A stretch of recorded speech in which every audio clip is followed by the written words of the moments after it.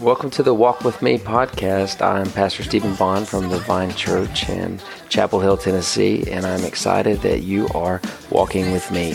What we do each day is we look at about 3 chapters of Scripture that I'm just organically reading through in my time with the Lord, and we're going to discuss them for around 20 minutes. You're going to get the most out of this if you read these chapters individually, but hopefully together we'll be able to hear the voice of the Lord as we're meeting each day.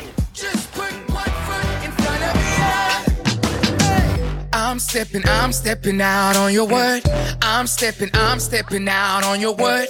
I'm stepping out on your word.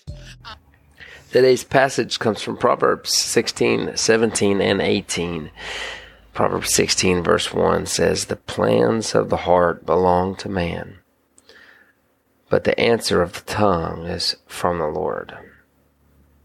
We're going to be talking about planning a lot today. Planning and dreams and, the things that you think you're going to accomplish, the things that you want to accomplish.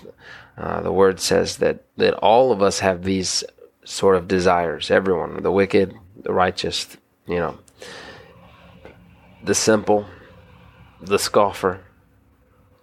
We all have these sort of plans. They belong to us. But ultimately, what happens still belongs to God. Okay? And that should keep us in a humble state, but also in a grateful and in a state of adoration, understanding that I can bring my plans before the Lord. And even for us as believers, we can bring our plans to the Lord. And then we can ask Him to establish the ones that are really His will, really His plan, really the things that would glorify Him. And then I can have peace in all the things that don't happen in my life because I can trust that God had something greater in store. It's hard for me to imagine the regret that would and the weight of the regret for people that are not able to walk with the Lord, or they've not chosen to walk with the Lord, and how they must feel like they've just missed the mark so many times. I should have went to school, but out of high school I didn't go to college, and then and then I started working, and then then I got a divorce. Well, then I didn't spend enough time with my children, and then I did, just the regret. I mean, a lifetime full of regret. Is the heaviest thing a person could ever carry, and it's a beautiful thing that for us who are in Christ, we have the opportunity to make our plans and then humbly submit them to the Lord, and then ultimately walk in joyfully whatever He chooses for the outcome to be. Right? Isn't that a beautiful thing? And so it says, the plans of the heart, they belong to man, but the answer of the tongue is from the Lord. All of the ways of a man are pure in his own eyes, but the Lord weighs the spirit. I'm not going to talk about that verse just yet because I want to go to verse 3. Commit your work to the Lord, and your plan will be established. For the Lord has made everything for its purpose, even the wicked, for the day of trouble. So God doesn't waste anything, even the wicked. God doesn't waste anything. He's so much bigger than our minds can fathom. So even when there's wickedness that's present, even in these sort of situations, God doesn't waste anything. He is able to have purpose out of everything. Nothing catches Him off guard. Nothing is He surprised by. He's able to just simply turn all things together for good. And so, but the verse 3 says, commit your work to the Lord, and your plans will be established. So this, again, I kind of talked about what I talked about just a second ago so I could help better explain verse 3. When you think about commit your work to the Lord and your plans will be established, you basically think, well, if I give what I'm doing to God, then it'll work. That's a good interpretation of that, right? If I give what I'm doing to God, then it'll work. Not necessarily. Commit your work to the Lord, meaning that the work that I do it in commitment to the Lord Jesus Christ. Commit your work. Commit or submit your work to the Lord, meaning the work that I do not for selfish gain, but I do for the kingdom's gain. I do what I'm doing for the Lord Jesus, and therefore the work that I was doing independently, I'm now doing in a co-laboring. I'm now co-laboring with God, And so my plans are established because we're doing it together.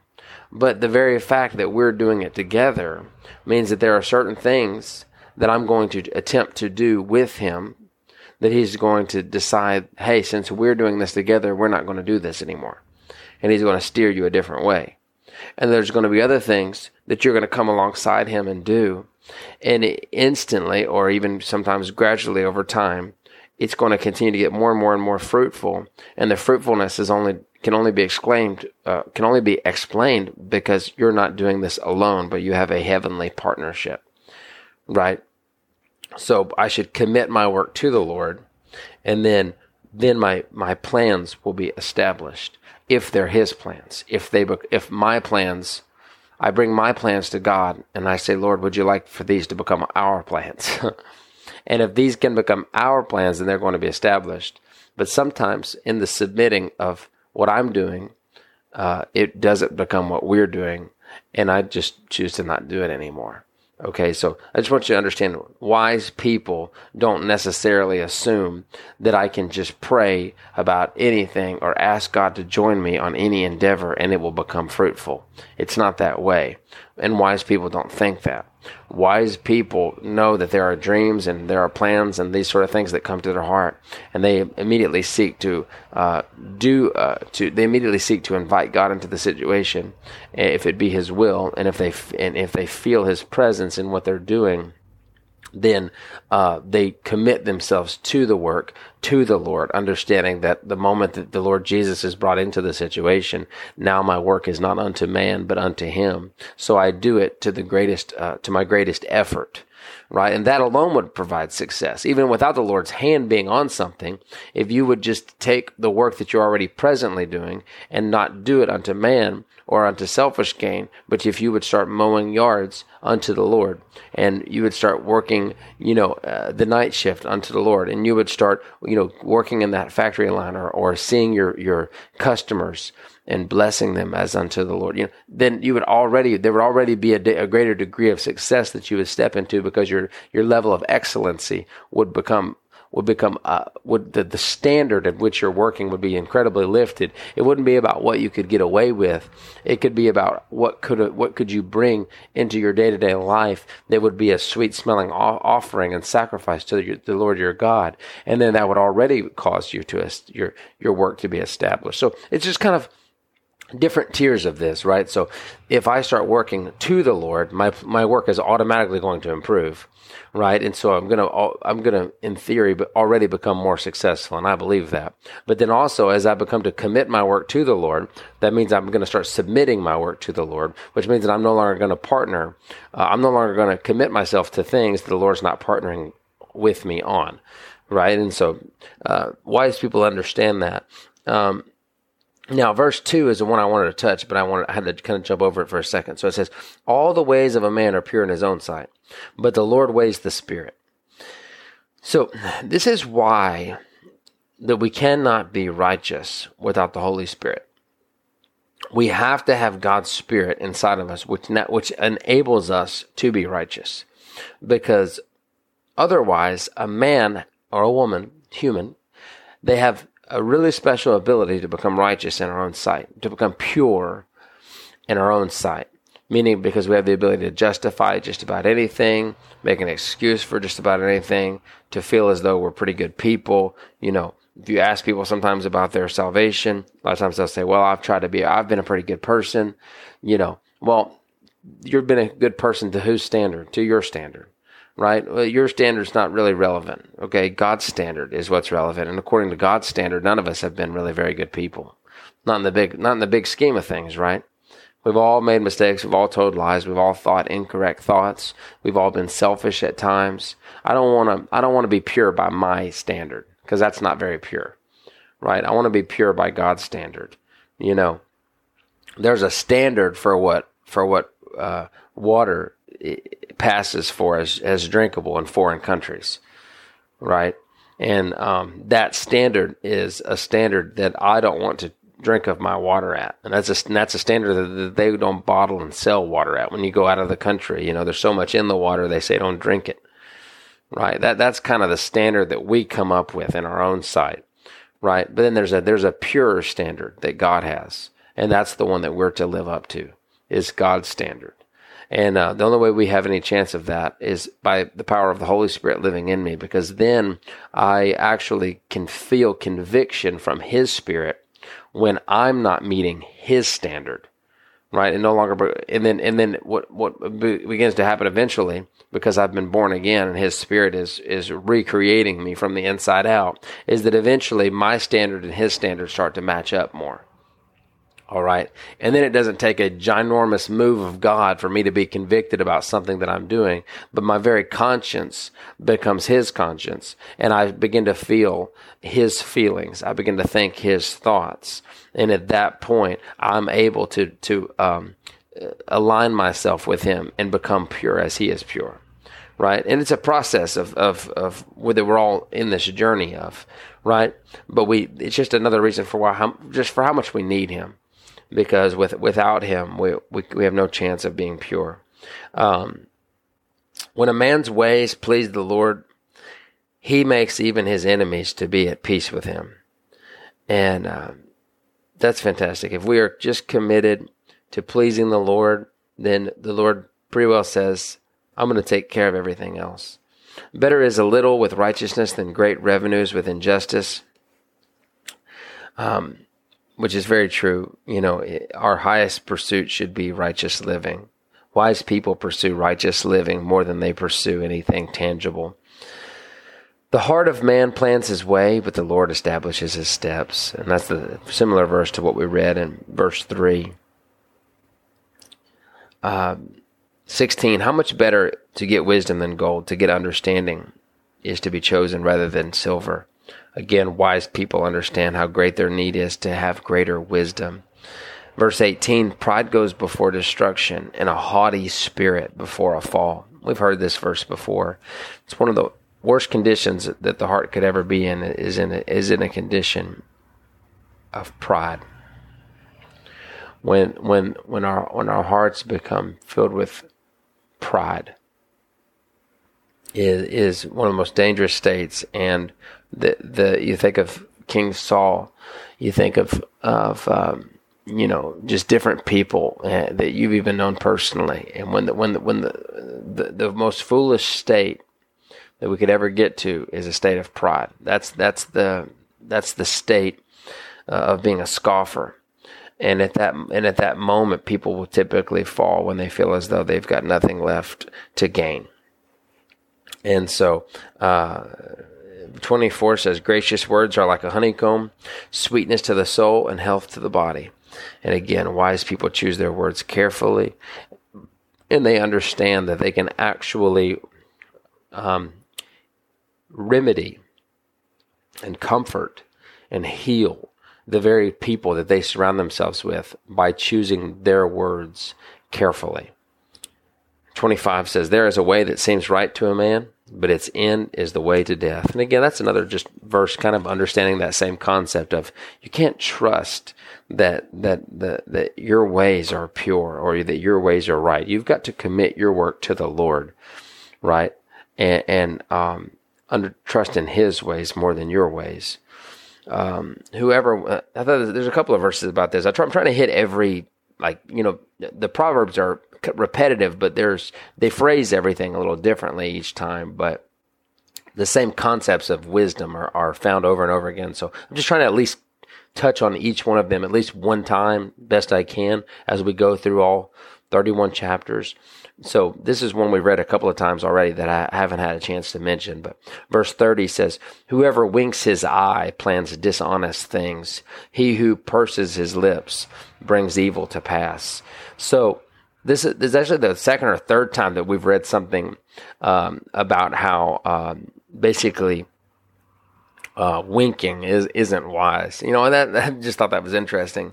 But the heart of it is that a wink it represents people that live in secret and things that are planned, in secret, and things that are implied but not spoken, things that are sneaky, right? And so ultimately they're saying we're to be a people that are far more open and transparent, about things, and not planning things, and really it's just a symbol of being dishonest, saying one thing and doing another thing.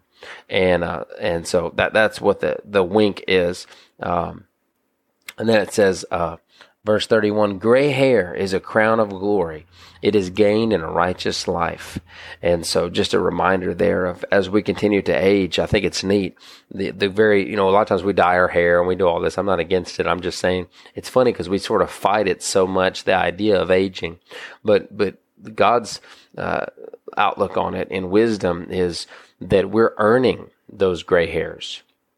We're actually, it's a crown of glory on your head, meaning that it's a crown of goodness on your head. Those gray hairs show the amount of time that the Lord has been sustaining you, right? That shows the amount of breaths that God has filled your lungs with, and the amount of heartbeats that have beat in your chest, and the amount of testimonies that you possess and carry, and the amount of breakthrough that you've experienced, right? We should actually be able to go and just find people with gray hair and know that they have got wisdom and testimonies to share of the Lord's goodness, because they're wearing a crown on their head, right, of glory. And so we shouldn't despise becoming older. We should just remember that it just those gray hairs symbolize the moments that we've collected of glory in our lives. And verse 32 is, whoever is slow to anger is better than the mighty, and he who rules his spirit is than he who takes a city. So again, wise people are slow to anger. There's very little that's ever wise. It's almost always foolish when we get angry quickly and act. So we should always be slow to anger, slow to speak. And then it says, he who rules his spirit is greater than he who takes a city. That's a powerful verse, because basically it's saying wise people are more concerned with self-control than controlling other people and other things. And that's a powerful thing. I can't, that's probably one of my greatest pet peeves when it comes to leadership. When and of course, honestly, there hasn't been a politician that I've thought anything of in my entire life. I don't know of one single politician that I've ever met or heard that I thought very much of at all. Just being honest with you. I hope that doesn't offend you, but the reason why is because very rarely do they have any ability to control themselves, right? And one without any sort of self-control could never control a nation. They could never control a people. They can't even keep a seal on their own lips, their own actions, their own choices. What chance do they have of controlling, a people? And so, for that same reason, we need to understand that the first place of how can I lead my family is I can lead myself. First way of how I can run a business is I can control my own self, my own thinking, my own thoughts, right? It's from that place. It's greater for us to be able to rule ourselves than to be able to rule a people. Chapter 17, verse 1, better is a dry morsel with quiet than a house full of feasting with strife, right? So there's a peace is what should be pursued in our homes more than stuff. Verse 5, whoever mocks the poor insults his maker. He who is glad at calamity will not go unpunished. And that's true. We have to understand that all people were made by God. And so we can't insult people as though they're just people. They're not just people. They're children of the Most High God. Verse 6, grandchildren are the crown of the aged, and the glory of children is their fathers. We should understand that children are a gift, and children's children are a gift. They have always in history been identified as rewards to those who are righteous, to be able to see their generations past them. And verse 17, a friend loves at all times, and a brother is born for adversity. 22, a joyful heart is good medicine, but a crushed spirit dries up the bones. 27 says, that was 22. 27 says, whoever restrains his word has knowledge, and he who has a cool spirit is a man of understanding. Again, understanding. We have to be people who choose our company carefully. We have to be people who choose our words carefully. You see, we have to be people that are prudent. We're wise. We make our decisions, and we choose our very words carefully. I love this one. I wish I would have saved a little more time to talk about it. 18 verse 1. Whoever isolates himself seeks his own desire. He breaks out against all sound judgment. I got a new one here today. Wise people are not isolated. Wise people do not isolate themselves. We were made for community. God made Adam. He said, this isn't good that man be alone. And he made Eve. Isolation is a place of foolishness. And in isolation becomes a breeding ground for almost every kind of sin. Really, it does. Because we literally weren't made to live in that sort of a way. So when we get into that environment, things start to break down. You were not made to be isolated. You need to be around people. Now, you can have your moments when you separate yourself for times of prayer and of the Word. You can have moments when you separate yourself to be alone with your spouse. You can have moments when you separate yourself to be alone with your children. But the moments in which we spend in pure isolation, just ourselves, and not with the Lord or with someone near to us, those moments should be very few and far between, right? And so we need to be, when you think about choosing your company, a lot of times we think of that as just making sure that you're not always around the wrong people. There's also a real call to make sure that you're just very often around the right people. And so then it says, let's see, verse 14, man's spirit will endure sickness, but a crushed spirit who can bear. Basically, there's nothing worse. It reminds me of It's a Wonderful Life. There's just nothing worse than being discouraged, right? Wise people are people that are hopeful. Verse 21, death and life are in the power of the tongue, and those who love it will eat its fruit. Verse 22, he who finds a wife finds a good thing and obtains favor from the Lord, right? And a man of many companions may come to ruin, but there is a friend who sticks closer than a brother. Okay, so three concepts there. Again, wise people choose their words carefully. Not just that they try not to speak words of death, but they actually actively speak they actively seek speaking words of life. The second thing is that we have to understand that our spouses are gifts to us given by God. Wise people know that, and wise people treat them as that way. Okay?